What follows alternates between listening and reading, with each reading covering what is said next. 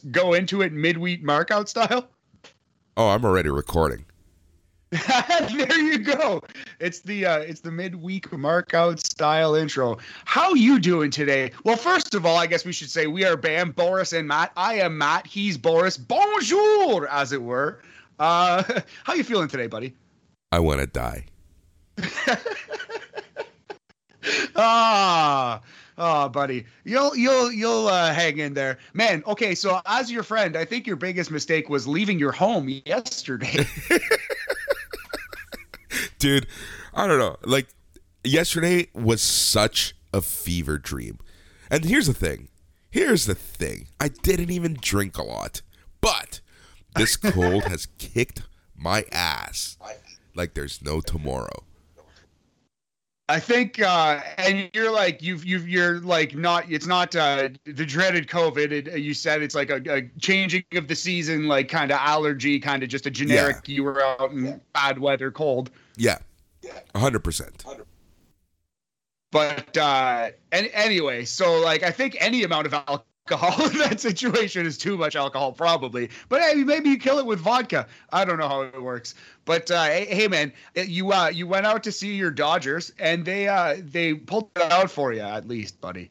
At the very least. And it was so frustrating because the one run that the Cardinals got was off of a horrible throw, and I was just so frustrated.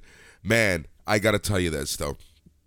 The motivation in me going out was the fact that I could be the biggest heel in the place, and I loved every second of it.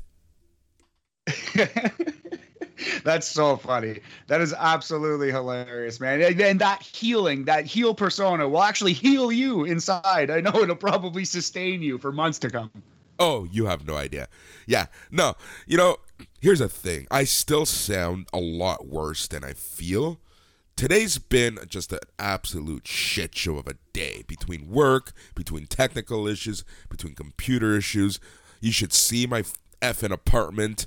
These people just fixed everything, but it is an absolute mess right now. Like, dude, it's frustrating right now. But yeah, man, I feel, well, yeah, not to tell your story, but I feel so bad for you because you're the busiest guy I know, or one of the busiest people I know anyway. Plus, your apartment is like flooded and they're fixing it. Plus, you're sick and you have to, we just have we have a lot going on here in BAM. We're watching all these wrestling shows, and man, you have so much on your plate. You definitely need a second to rest, homie. So we appreciate you doing this. And yeah, we apologize to the listeners for the technical difficulties because our internet's shitting out and Boris's apartment is literally underwater right now. yeah, pretty much. And well, not underwater anymore, but it's all covered in dust and shit. And yeah, this is the ultimate R-rated BAM, the worst produced episode. But here we are. And I do want to thank everyone for listening as always. I really do appreciate it. I do apologize. But you know what? Sometimes we just got to do and make do with what we have. Yeah, man, gotta do what you gotta do. But hey, man, we're still in the batter's box taking swings, much like your LA Dodgers did in the bottom of the ninth, walking it off to officially make the playoffs. I guess they officially made the playoffs in the wild card game, but this is the real playoffs in the MLB. Exactly, that's the thing. Like, I love the fact that the wild card games are part of the playoffs, but you're not in the playoffs until you're in the divisional series. That's how I see it, to be 100% honest. It's kind of like the makeshift play-in that they did last year. Yeah, 100,000%. And I like the wild card game too. But yeah, this is the meat and potatoes of the playoffs. So I think let's quickly go through the playoffs, give the official BAM picks for the World Series, and maybe briefly talk a little hockey or football before we get into the G1 Climax 31 here on BAM. But okay, so yeah, let's just start right away. ALDS, Boris, White Sox versus Astros. Who do you like there? I'm going to have to say the White Sox. They're going to sweep the Astros. Look, I'm not a fan of the Astros. I will never, ever forget 2017. F the Astros. F anyone who still supports them. But yeah, doesn't matter. The White Sox are the better team. Yeah, I think they're the better team, and I definitely am on the fuck the Astros bandwagon as well. I'm gonna say 4 games there though. Chicago White Sox over the Astros. The other ALDS game is my most hated franchise, and hopefully yours, the Red Sox versus the Tampa Bay, formerly Devil Rays. Who do you like there? It's funny that you say that. So, my most hated franchise in all of baseball is the team in another series. But we'll talk about that in a second. But I'm going to have to say the Rays. Look, Red Sox barely made it in. Yeah, they humiliated the Yankees in the wild card game, and I loved every second of that. But the Rays are just so effing good. And it pains me to death that they cannot sell a ticket to those games. It sucks. Hopefully, Tampa's loss is Montreal's gain one of these years here down the road. But yeah, you're right. That's it's not the best, but yeah, I think Tampa's gonna win. I'm gonna say Tampa's gonna sweep them. Yeah, the Red Sox have a terrible bullpen and they backed into the playoffs. I don't think they're gonna do any damage. Tampa over Red Sox in 3 games. Yeah, I agree. They're gonna get swept. The Sox, that is. Yeah. As much as I would love to have a Sox CS, I still think that the Rays are just gonna humiliate the Red Sox. I didn't even think of that. White Sox versus Red Sox. That would be fun, but that's not going to happen yet. So in that event, the ALCS, White Sox versus Tampa. Who do you got? The Rays, man. Honestly, like the White Sox, I know they're fantastic, they're good, but the Rays are the Rays. They're gonna do it. They're gonna do it. They're gonna win the American League. How many games would you say? I would have to say 6 games. Tampa in 6. Yeah, I'm going to go White Sox in 7. I think it's going to be a very long competitive series. There's 2 really, really good baseball teams. I think the White Sox maybe are a little more complete, but maybe it's just that they have more stars, more like fantasy relevant players. Maybe that's what it is. But yeah, to me, I think the White Sox are the better team, and I think they're going to win in 7 games and come out of the AL. So let's go right into your boys, Boris. Dodgers versus Giants. Who you got in the National League? Here's the thing. The Giants are my most hated team in all of baseball. Maybe all of sports. I just cannot stand them. F the Giants. F the Giants. I cannot say that anymore. But I'm going to honestly have to say that I think the Dodgers are going to win. They're going to find a way to win. They're going to, look, if anything out of yesterday, they have the momentum. And that's the biggest thing in sports. They showed me that they can come back. They showed me that they do have fight. And that's something I didn't see too much from them this season. I times when I saw their games this year, it was once we're down, it's over. We're done. But when push comes to shove, they did it last night and they have the momentum. So I'm going to have to say Dodgers in 7. Dodgers in 7, man. You know what?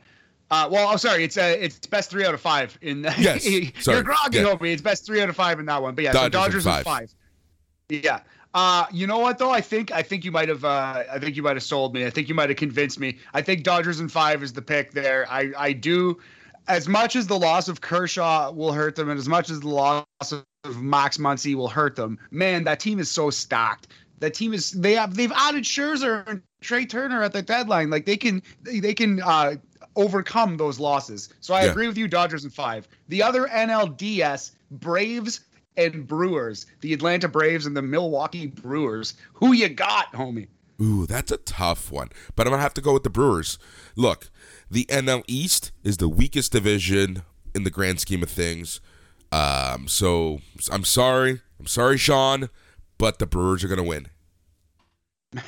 That's funny. I'm gonna go with the Atlanta Braves. You're right about the division, but I like it's again maybe I'm being lured by the fantasy relevant players, but I love the young names on the Braves roster, and I think they're gonna correct some of the playoff juju. So we both have the Dodgers in. You have Dodgers Brewers. I have Dodgers Braves. Who you like coming out of the NL? I'm going to have to say Dodgers. And it's like, all of my love for the Dodgers aside, they're just such a strong team. The Dodgers are going to win the NL, and we're going to get a repeat of the 2020 finals. There you go. Yeah. And you called it. Yeah. You did say Rays. So you have Dodgers, Rays, World Series. I'm going to say the Dodgers will win the NL. I think they'll beat the Braves. I'm going to say 5 games for that. The Dodgers kind of handle the Braves, and we get a Dodgers versus White Sox World Series. So who do you got in the World Series, homie? All right. Between the Rays and the Dodgers, I love the Dodgers. I really do. But I think the Rays are absolutely unstoppable. So I'm going to have to say Rays in 7. Rays in 7. Very interesting pick. That's crazy that you're gonna ride LA hard and then bail on your team in the World Series. But I understand. Like, Tampa is a very good baseball team, man. We cheer for the Jays. We follow the AL East closely. We know how good Tampa's been all year. I'm going to say the Dodgers are going to repeat, homie. I think the Dodgers are going to win the World Series in 6 games over the Chicago White Sox this year and be repeat champions. That team is just too nice. It's just too loaded. I know they are. They are loaded, but like there's just something about the Rays that just you need to pay attention to them. Like you can't ignore how good the Rays are. Same with the Dodgers, right? Like Dodgers are like look at their lineup. That's an all-star team lineup.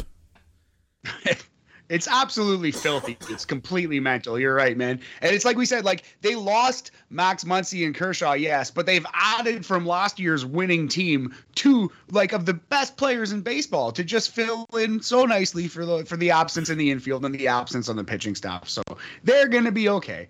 They still have Walker Buehler. They still have an incredible lineup. Justin Turner still smacks playoff home runs like it's his job, which, of course, it is. So, yeah, man. I think the Dodgers have got it. But the Rays are really good, too. Yeah. Regardless, the 3 teams that we called for the finals, I can see any combination of those 3. Basically, Dodgers, White Sox, or Rays. That's who I think, like, legit are going to be in the finals. But I honestly think the American League is going to take it this year. Not to bail on my Dodgers, but those 2 teams are just so good. So good. So stacked of, just raw talent. Not just fantasy names. Just raw talent. Yeah, exactly right. Yeah, you're 100% right. Especially like Tampa in that regard. Like sneaky, talented players who just play great, fundamental baseball, great defensively, speedy team. Just Tampa is a complete baseball team. It'll be fun, man. The baseball playoffs are so great. They're so entertaining. Dude, look at the past 2 games. Look at the past 2 nights. Those 2 wild card games were absolutely phenomenal to watch. Mainly because there's nothing better in baseball. There's 2 things in baseball that I love to see. The Dodgers win anything, and the Yankees lose everything. That's harsh. I actually much prefer the Yankees to the Red Sox, like significantly. I kind of have a soft spot for the Yankees. My uncle used to cheer for the Yankees. He passed away like 10 years ago now. But yeah, he's a good man, big Yankees fan. So I kind of have a soft spot for the Yankees for that reason. And I have no soft spot for Boston for any reason. I love that so much. So funny. It's hilarious how heated those 2 teams are. Oh, man, especially around these parts, Boris. But yeah, just generally among baseball fans, unless you are a Yankees fan or a Red Sox fan, they're the least favorite team. One of those 2 teams, probably. Yeah. Or like in your case, a serious rival like the Giants, obviously, would supersede that. But they're in the top 3, you know? Yeah, that's exactly it. And here's the thing. It's funny because, maybe because the Dodgers had really lean years between 88 and, let's say, early 2000s when they got good again. People just ignored them for the longest time. But, the hate that the Yankees and the Sox get is nothing compared to any hate the Dodgers could get. Well, yeah, I know what you're saying.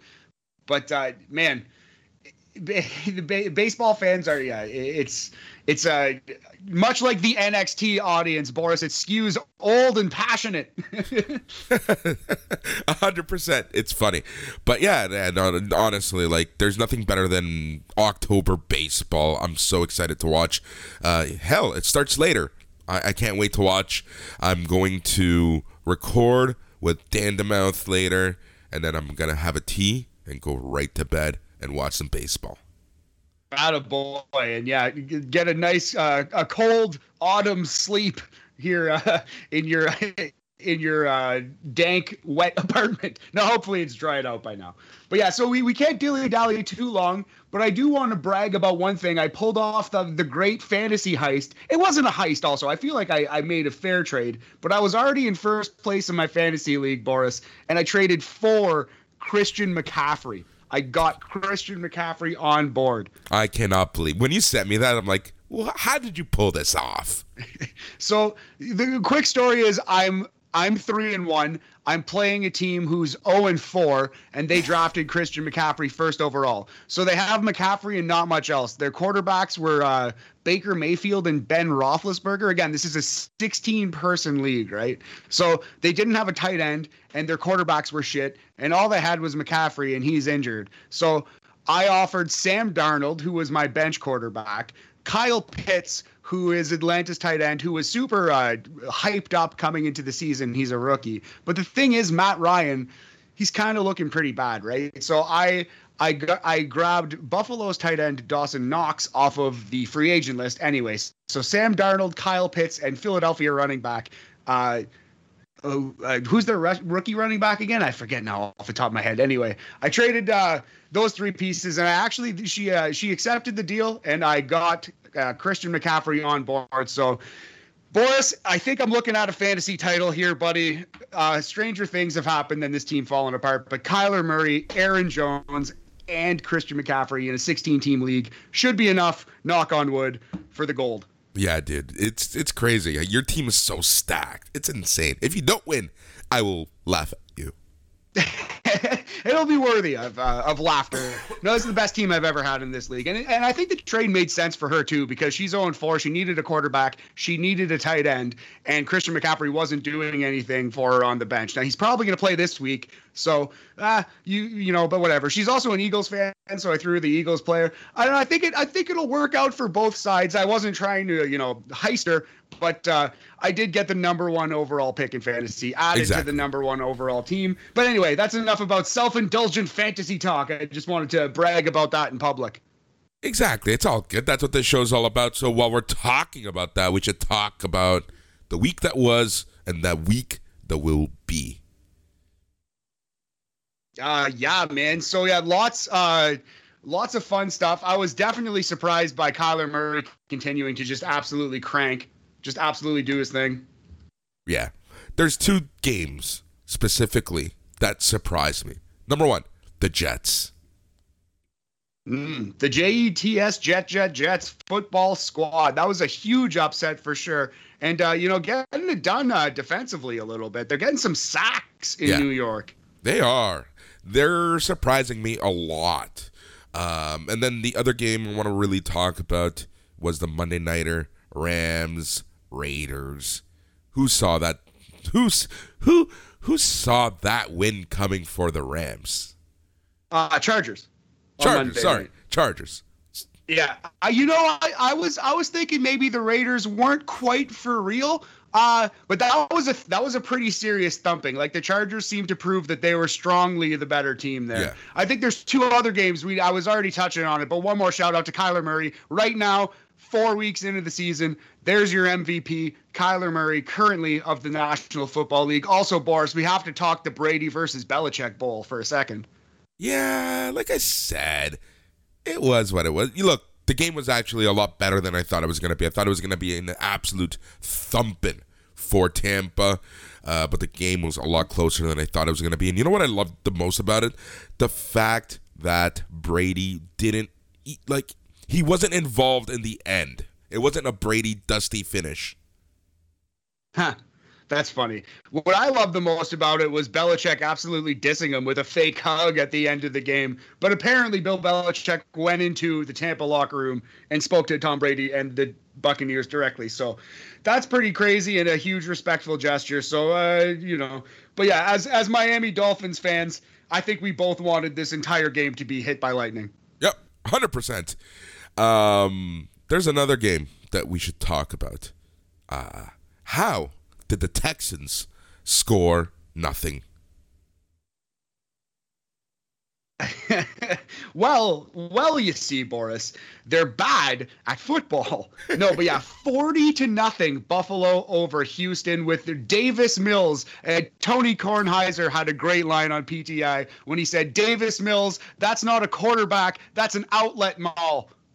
That's so true. I love that line as well. But yeah, like, the Bills are good, but they're not that good.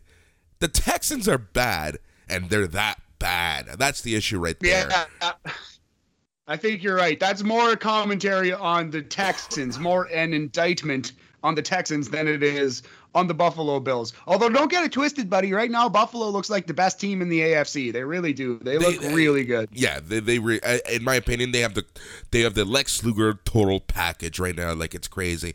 Both offense and defense, when they click. And like I said, as bad as the Texans are, everything just worked out for the Bills, and they just looked amazing on Sunday. It was crazy how good they looked. Yeah, 1,000%, man. They just 40-0. You can't argue with those results. So yeah, coming up week 5, we have our first London game, and it's a terrible stinker of a game. Jets versus Falcons. Gross, but that's 9:30 a.m. Eastern, Sunday morning from London. The game tonight, the Thursday nighter, is Rams at Seahawks. That's a good one. Yeah, that's I'm surprised because usually the Thursday game is a sleeper. Like, usually the Thursday game is like, Dolphins versus, Bears or something stupid like that. Don't you love how it just completely fucking Dolphins? Anyways, but so it's kind of funny that the London game is two teams who have no business in being highlighted for the NFL. Yeah, really a terrible idea. A bad look for the fans of London to have to watch those two terrible teams. But hey, football is football, I suppose. The game I'm personally most excited for, other than Tom Brady absolutely destroying the Dolphins, although the Dolphins have always played Brady tough. You never know.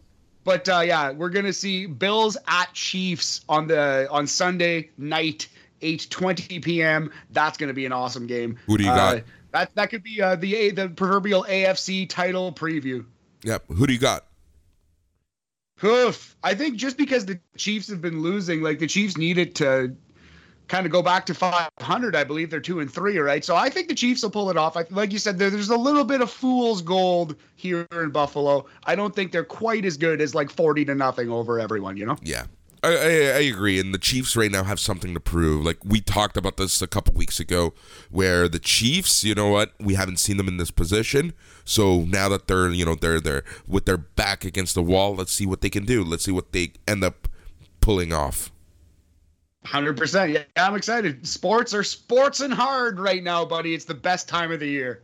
It really is. We have NHL starting next week. We have the NBA starting in a few weeks. NFL is getting into the meat and potatoes. We have the baseball playoffs happening. And every week, we have wrestling. Yes, sir. So speaking of that wrestling, let's get right into it, man. Do you want to, did you watch Ring of Honor? You want to give your weekly ROH report? Yeah. So the Ring of Honor show was interesting this week. It was a very meh week, to say the least. Hold on. I'm just bringing up my notes. But here's the thing about ROH. They're working towards Final Battle right now. And it tends to be probably, one of their biggest shows of the year, if not their biggest show of the year. So I get where they're going with things. But in a syndicated 1-hour show, sometimes their TV is a bit of a snoozer. And this week, it was a snoozer. The matches were good. Again, only 2 matches, but it is what it is. There was an 8-man tag that main evented, and then there was a tag team match earlier. So let's start with the tag team match. It was the Briscoes versus Alex Zane and Taylor Rust. Interesting match. Yeah, Alex Zane is a name who I haven't seen enough of, but man, he's got some tremendous buzz. And Taylor Rust, our boy, former NXT Flame. Yep, exactly. But here's why this matchup was kind of weird for me. You have the Briscoes who are trying to regain momentum. They lost momentum when they lost against Effin Taven and Effin Bennett. So I don't understand. I don't understand that loss. But here they are regaining momentum, and then you have Alex Zane who won the worst battle royal known to man in the last pay-per-view to gain a title shot, and he loses this week with Taylor Rust. Why give this guy a title shot when he's a curtain jerker at best? Well, maybe they just need someone to lose a title defense. But yeah, I feel you. That's puzzling. Puzzling to say the least. Yeah, I don't get it. Anyways, Briscoes won. Look, Zayn didn't eat the pin, as they say in wrestling. It was Rust who ate the pin. But still, the fact that he was a part of the losing team just made no sense. And the commentators made a point of saying he has a title shot. So for me, this match made no sense. It was an okay match, but I'm going to have to go Mendoza line just because of the booking and the overall optics of everything. So I'm going to give this 2.5 handshakes, 2.5 honor codes out of 5. Nice. So a Mendoza line kind of match. I feel you. That makes a lot of sense. And like you said, man, they can't all be winners. Sometimes you're going to have a little snooze fest episode or match in there, here or there. Yep. All right. After this, we had a interview with the new women's champion, Roxy. Dude, she is phenomenal. She is amazing. This is what Cora Jade should be. Interesting. Well, I mean, that's we can't all be Connor McDavid. We can't all be Wayne Gretzky, buddy. But I feel you. If that's her peer in the industry, yeah, she's got a long way to go. Yeah, that's the thing. We're talking about wrestling where you are put in front and, you're essentially built to be something. Roxy's just phenomenal. Not only is she a great talent, but she has just natural charisma. And anyways, she had an interview and they really set up a fun little angle here. The Allure came out, Mandy Leon, Angela Love. They talked crap about Roxy, and it was one line, which was a little racy for Ring of Honor, was they said the C in her name stands for a word that can't be said on regular TV. Oh boy, that is the raciest thing I've heard from Ring of Honor in some time. Yeah. Anyways, this prompted Miranda Alize, Trish Adora, Willow, Allison Kay, and Maria Kanellis all to come out, and essentially they set up a mini, 2 three-way matches that's going to lead to a number 1 contenders match against Roxy at Final Battle.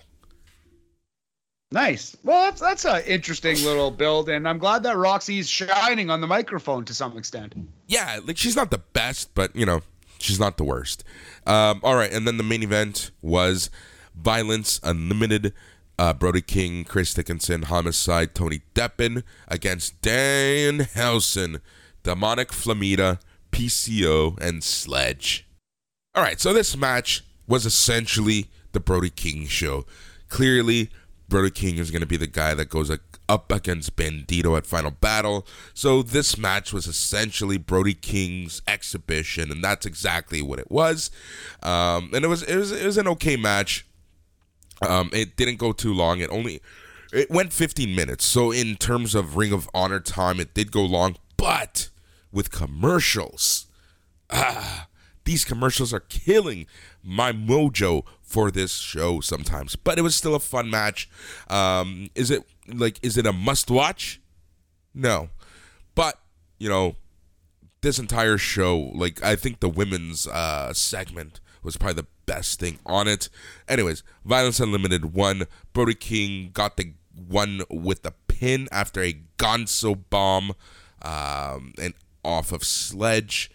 And yeah, it was what it was. But like I said, it's all Brody King. It's the road to Final Battle. Brody King versus Bandito. We have Roxy, and then we have the women's little eliminator tournament thingy that they got going on. So we'll see what happens. Interesting. Yeah. It's kind of like just a show to move the train along the tracks, I guess, on the way to Final Battle. But yeah, it's got to be done sometimes. Exactly. No hate towards ROH on this show. It was what it was. We're moving the truck. We're moving the proverbial line towards Final Battle, and that's fine. But yeah, it is what it is. So the main event, I would have to also Mendoza line it. 2.5 handshakes, 2.5 honor codes out of 5. Fair enough, brother. I mean, yeah, that it sounds like an average kind of wrestling show. All right. With that said, let us move to New Japan Pro Wrestling G1 Climax. Matt, we watched 4 shows. I actually watched today's show just before we started recording. Interesting show. But let's talk about that in a little bit. So what are we going to be talking about today? Yes, we're going to be covering Night 8, Night 9, Night 10, and Night 11 of the New Japan Climax 31. And we're also going to, at the end of the segment, we're going to give you the current standings, and we're going to give you the top 10 matches so far. And if you want to see more details, every single match of the G1 rated, you can check out my coverage at sportsfap.com, where I'm writing about it every day and or whenever I can catch up to the shows. All right, so let's get right into it, buddy. Night 8 of the G1 Climax. It was October 1st, 2021. Started with Jeff Cobb versus Tama Tonga. Shockingly good match. Really strong opener. Very good performance from two guys who are having awesome tournaments. And as I said, shockingly good in the case of Tama Tonga. Cobb wins with the Tour of the Islands, which is his spinning body slam, in 12 minutes and 43 seconds. What did you think about this one, man? Yeah, I agree with you. Tama Tonga's having a hell of a tournament. He's actually surprised me every match that he's had. He's been very competent as a wrestler. He's been good. And Jeff Cobb is Jeff Cobb. I absolutely love him. But this is a surprisingly very fun, entertaining match. Absolutely, yeah, really, really good. Cobb's having a strong tournament. I would go as high as 3 3/4 climaxes on this one. 75%. It's a B+. Very, very good wrestling match. Yeah. Next up, not a good wrestling match. Evil versus Chase Owens. Coming into this match, Evil was in 3rd place and needed the win to keep pace with Cobb and Kazuchika Okada. On paper, probably one of the worst matches in the tourney, and it was probably one of the worst matches on the tourney. Evil pins Chase with Everything is Evil, 12 minutes and 38 seconds. Below average. We're going to give it 2 climaxes out of 5. Yeah, I agree. This match gave me nothing. This match, honestly, it surprises me that it was only 12 minutes now that I hear the time, because it honestly felt like a 20-minute snoozer. Exactly. Yeah.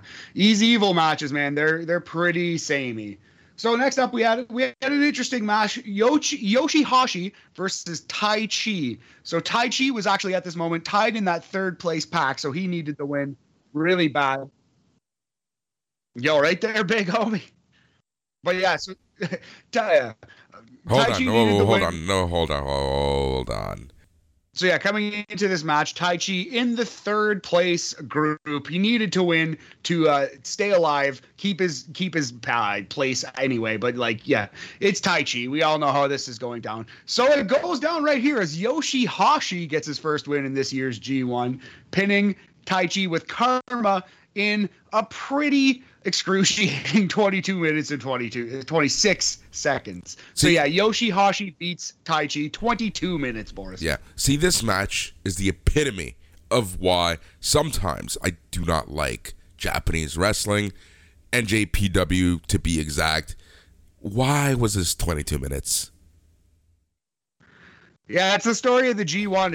It's the grade 1 climax. It's everyone giving their best effort, the best wrestlers doing the best matches. I understand the theory, but sometimes you get a 22-minute Yoshihachi versus Tai Chi match, unfortunately. Yeah, exactly. It is what it is, but it's just like the unfortunate thing because, this is the rep that they're getting, right? Like, when on message boards and whatnot, it's like, okay, I can skip every match up until the main event, and the main event is going to be a 40-minute match. I just need to watch the last 5 minutes.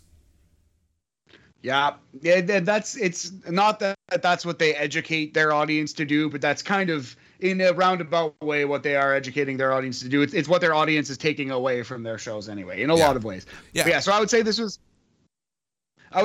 was an average wrestling match. We're going to Mendoza line this one, 2.5 climaxes out of 5.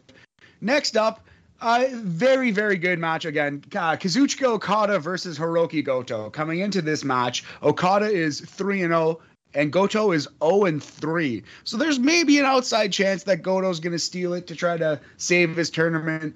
But alas, that's not what happens, as Okada actually pins Goto with a sunset flip in 18 minutes and 6 seconds. Yeah, that's the thing, right? Like, we were talking about this. Like, I think they're doing something with Goto here. There's a reason why he's 0-4 right now. So I'm kind of interested to see where they go with this, and I'll be shocked if nothing happens. Yeah, I would be disappointed more than shocked. I don't think I'd be shocked, but I would certainly be disappointed. They have the chance. Well, Goto's been spinning his tires for a decade, man. Like, they have to do something with him eventually. Yeah, that's exactly it. Coming up next, we had the main event of night 8. It was Hiroshi Tanahashi versus Sanada. Both of these guys were in that third place pack. They both needed the win. The loser was all but eliminated from the G1. So it's basically here a loser leaves town match. This is a very good wrestling match. 25 minutes and 36 seconds. Tanahashi pins Sanada with the high fly flow.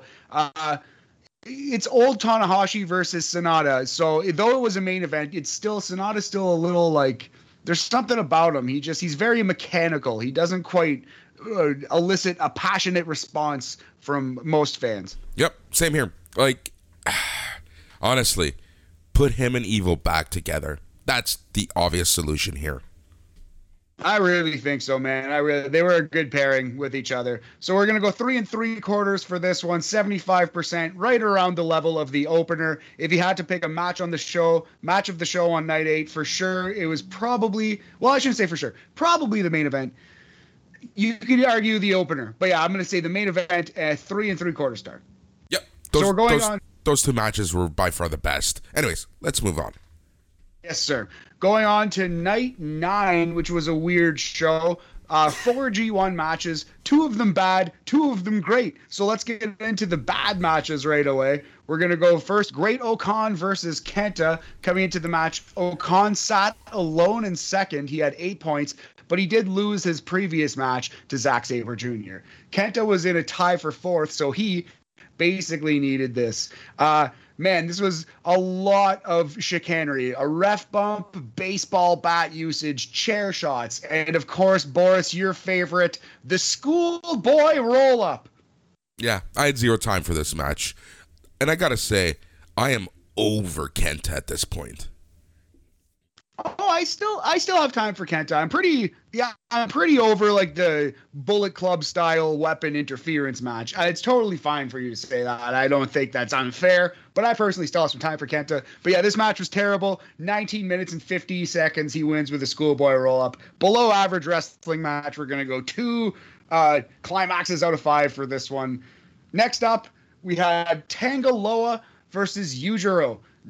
You know what I mean? Like, they worked really hard in their 12-minute match. It was a halfway decent match overall. Not a bad effort. Not something you ever need to seek out. Tanga Loa pins Yujiro with the ape shit, which is the old Rikishi driver. It's the Fire Thunder pile driver, like the sit-out pile driver. Yep. This match was what it was. Yeah, pretty much the definition of an average wrestling match. Mendoza line, 2.5 climaxes out of 5. Next up on us, we had 2 bangers. So, first up, this is the thing that we were most looking forward to all week. Tomohiro Ishii versus Zack Sabre Jr. Hook it to my veins, brother. This match was amazing. This match was absolutely phenomenal. Ishii is by far, like, is he underrated when everyone loves this guy, but the company doesn't push this guy? That's so funny. Underrated somehow. Yes, because he can't get the push that everyone has been begging for. But yeah, man, a super rewarding match because the story of how to beat Zack Sabre Jr. is you got to take the fight to him. You have to hit him hard and hit him fast because if he slows down the pace and he gets you on the ground, he's like an anaconda. He's a boa constrictor. He's just going to swallow you whole. But Ishii doesn't give up. He doesn't feel pain. He doesn't feel feelings. He's the stone pit bull. So this was a perfect stylistic matchup. Ishii wins clean, pins Zack Sabre Jr. with a brain buster in 18 minutes and 40 seconds. I guess it was obvious in retrospect that this was going to be the result, but I did not see it coming. Yeah, same here. I was shocked, but I was so sports entertained that I just let it happen. Highly sports entertained. No lower than 4 climaxes out of 5. That's where I'm putting it. 4, 80%, A-. Still a great match. Recommended match. The next match, Boris, I thought was even better. I thought it was a slight notch above. We're going to the main event of Night 9, Kota Ibushi versus Shingo Takagi. Coming into the match, Kota is 3-2 at 6 points. Shingo is 3-1 at 6 points. Both men have already lost to the leader, Zack Sabre Jr. So it's pretty important, and it's not quite a loser leaves town match, but it's a safe bet that the loser of this match will not be winning the block. Yeah, exactly.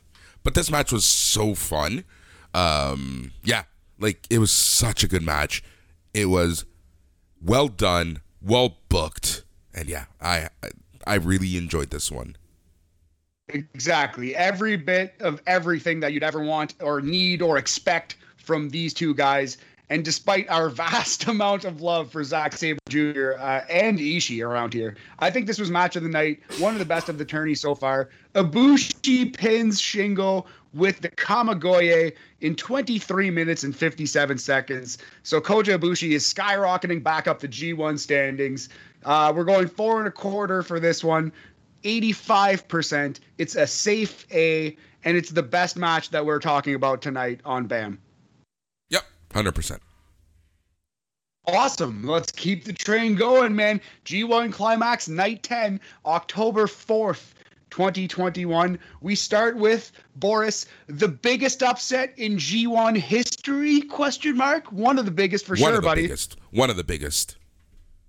I'm not a G1 student. I'd have to go up and down through every card to tell you what the biggest one is. But this was the biggest one I can remember off the top of my head. Chase Owens pins Hiroshi Tanahashi clean in the middle of the ring with a package pile driver in 10 minutes and 58 seconds. I love this match, man. I actually am looking at this number and I think I underrated it. The story was that Chase Owens is trying to use all the tricks that Jay White has used in his previous matches. He's trying to use all these things that he's seen people beat Tanahashi with, but he can't quite do it. But Tanahashi is old and he's stumbling, so Chase Owens just drills him with a package pile driver and fucking wins. And he does it. He pulls it out, man. This was crazy. I'm going to lie if I said I saw this outcome. I did not see this coming whatsoever. And I got to say, Chase Owens has impressed me quite a bit this tournament. He hasn't had all bangers, but like his match with Tama Tonga was great. And this match particularly was just really well done. Absolutely. Good on Tanahashi for pulling this match out of Owens. But at the same time, Chase Owens is having a really good tournament. For sure. I 100% agree with you, buddy. So yeah, I wrote 3.5 climaxes out of 5. It's a 70%. It's a B, and I think I might have underrated it. I think it's at least B plus, maybe even more. But that's what I wrote on the page on the day, so that's what we'll stick with. Next up, we had a bad wrestling match out of Evil yet again. Evil versus Tama Tonga. Evil is tied with Tanahashi at third in the group coming into the day, except Tanahashi just lost. So this is a chance for Evil to move up, which he does in a terrible match that includes the lights going out, ref bumps, and just numerous other examples of needless horse shit. Yeah, like this match is the epitome of I am over it. Here's the thing. I can watch a bunch of Bullet Club BS and Evil BS and whatever BS, but here's where I draw the line. When you're watching the G1 and you're seeing these guys wrestle every other night, it's just way too much. Yeah, exactly. It really stands out how often they do it when you see him wrestle 9 times and they do it 9 times. You know what I mean? Like, it's really his only move. It's like Seth Rogen rolling the dice on the dance floor. It's really his only move, you know? Anyway, below average match, Evil pins Tama Tonga with Everything is Evil, which is the STO in 13 minutes and 47 seconds. 2 climaxes out of 5. Bad match. Don't watch it. Yep, pretty much. Next up, we had... not good. Next up, we had Tai Chi versus Jeff Cobb. I heard people kind of losing it over this one. A lot of people liked it. I actually thought it was one of Cobb's weaker matches of the tournament. Tai Chi's still having a good tournament, but I didn't quite love it. It didn't quite click with me the way it did with others. But Jeff Cobb wins this one with the Tour of the Islands in 15 minutes and 15 seconds. Jeff Cobb still undefeated at this moment. And he's 5-0, 10 points. Yeah, this match what it was. I gotta be honest, I was dozing in and out of sleep when I was watching this because I tend to watch these shows live when possible. So yeah, I was dozing in and out. Yeah, fair enough. Yeah, it wasn't the best to me. This match coming up next, I might be the minority in this opinion. I think this was match of the night on night 10. Hiroki Goto versus Yoshihashi. Goto 0 points, 0-4. Yoshihashi 2 points, 1-3. These guys are stable mates and they're fighting for pride, but neither one of them wants to lose this. Yoshihashi is fresh off his first win and he wants to keep the momentum going. Goto calls himself Mr. G1 and he's 0-4, so he's embarrassed. So these guys beat the shit out of each other in a really, really strong, awesome match. One of the sneaky matches of the tournament. It won't make my top 10 list, but it was a ton of fun. Goto pins Yoshihashi with his GTR, which is like the inverted facelock backbreaker lariat thingy, the like Eye of the Hurricane backbreaker thing. 16 minutes and 57 seconds. I thought this was 3 3/4 star, 3 3/4 IMAX B+, Boris. I thought this was awesome. Yeah, I agree. But I was shocked overall with this one just because I really thought that Goto was going to go 0-4. Yeah, that would have been very interesting if Goto just completely lost every match in the G1. But yeah, it was a win that he desperately needed, and he got. All right, so the main event of night 10. People have been loving this match. Dave Meltzer actually on the October 7th episode of Wrestling Observer Radio said this match was one of the best of the tournament.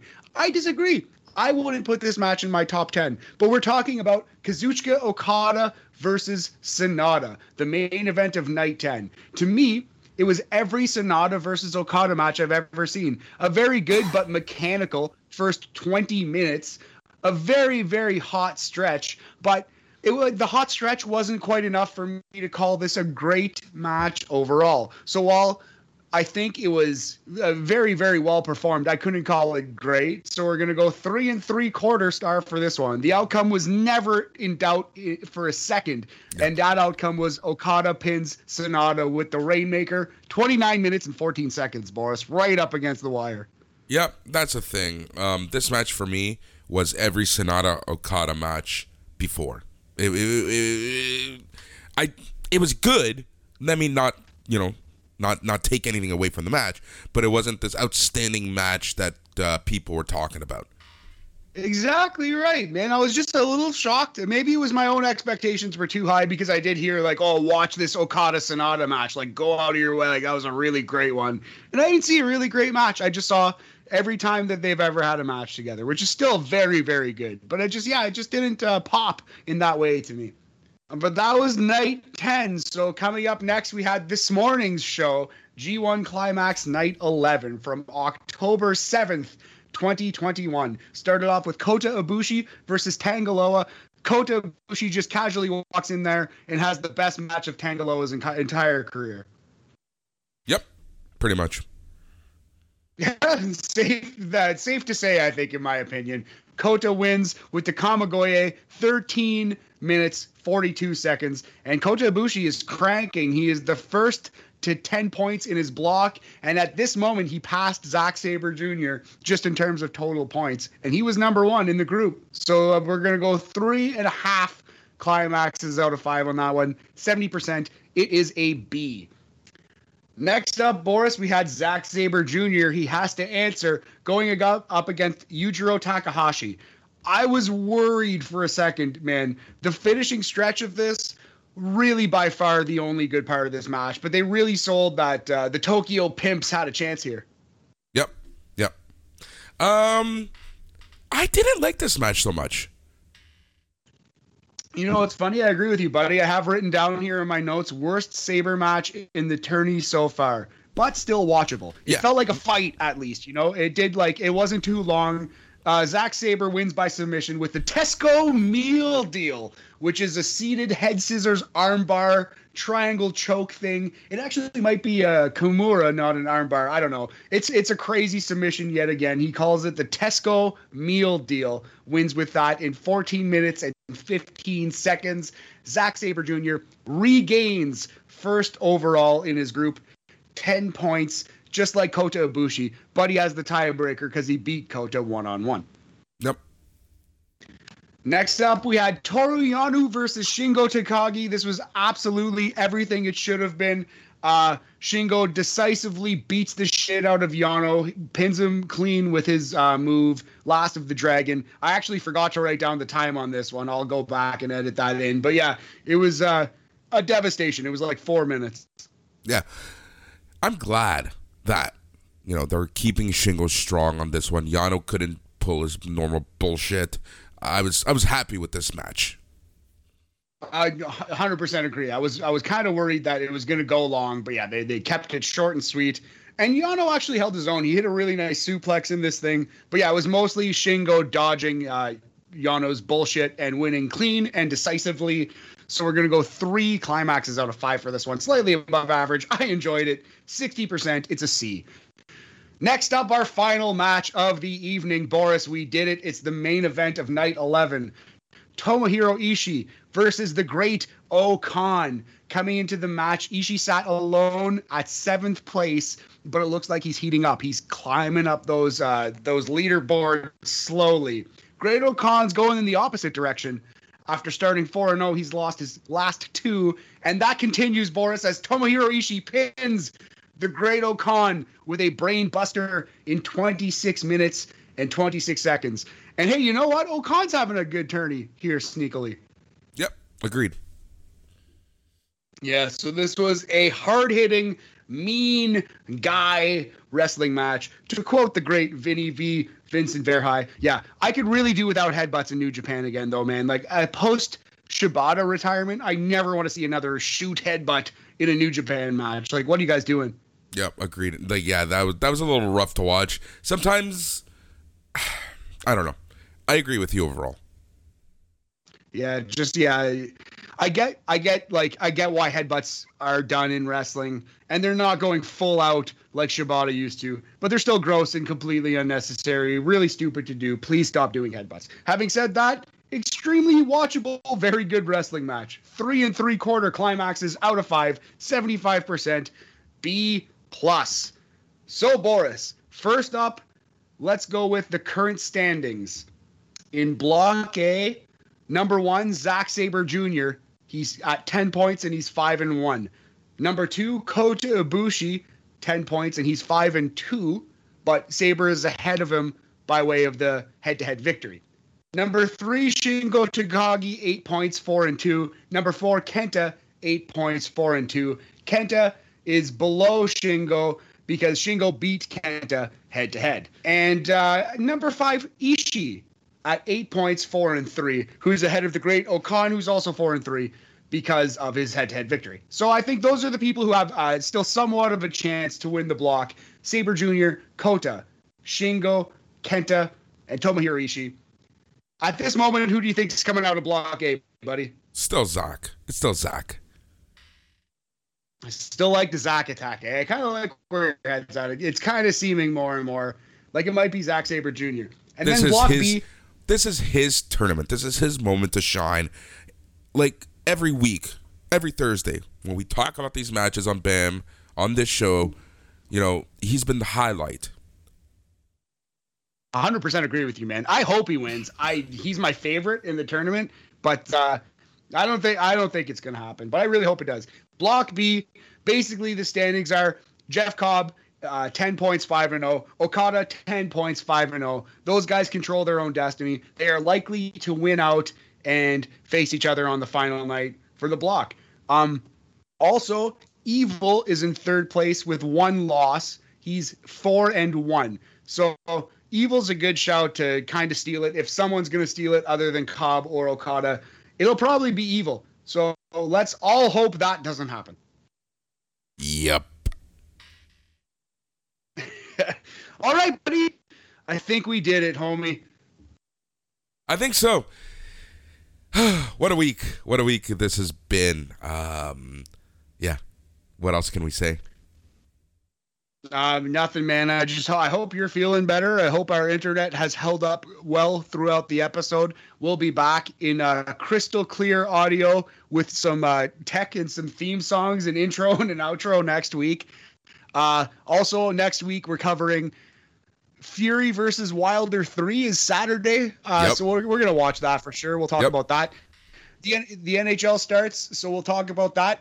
And there are 5 G1 shows between this episode and our next recording. So we're going to watch them all. Yep. Starting tomorrow morning. Hopefully I can go to bed early and wake up for that one. Because I'm actually off until Tuesday at this point. Oh, nice. Yeah, absolutely. Oh, another thing. Happy Canadian Thanksgiving to all of our listeners in the Great White North. Hopefully you and yours can get together, or if not, you can still celebrate, get a nice meal into you and a nice cozy autumn nap, like I said, Boris. Exactly. All right. Well, I think we can call it there, homie. Thank you very much to everyone who listened and stuck this out, and we'll be back next week. And, man, I hope you're feeling better, buddy. All right. Thank you so much. He's Matt. I'm Boris. This is BAM. Goodbye.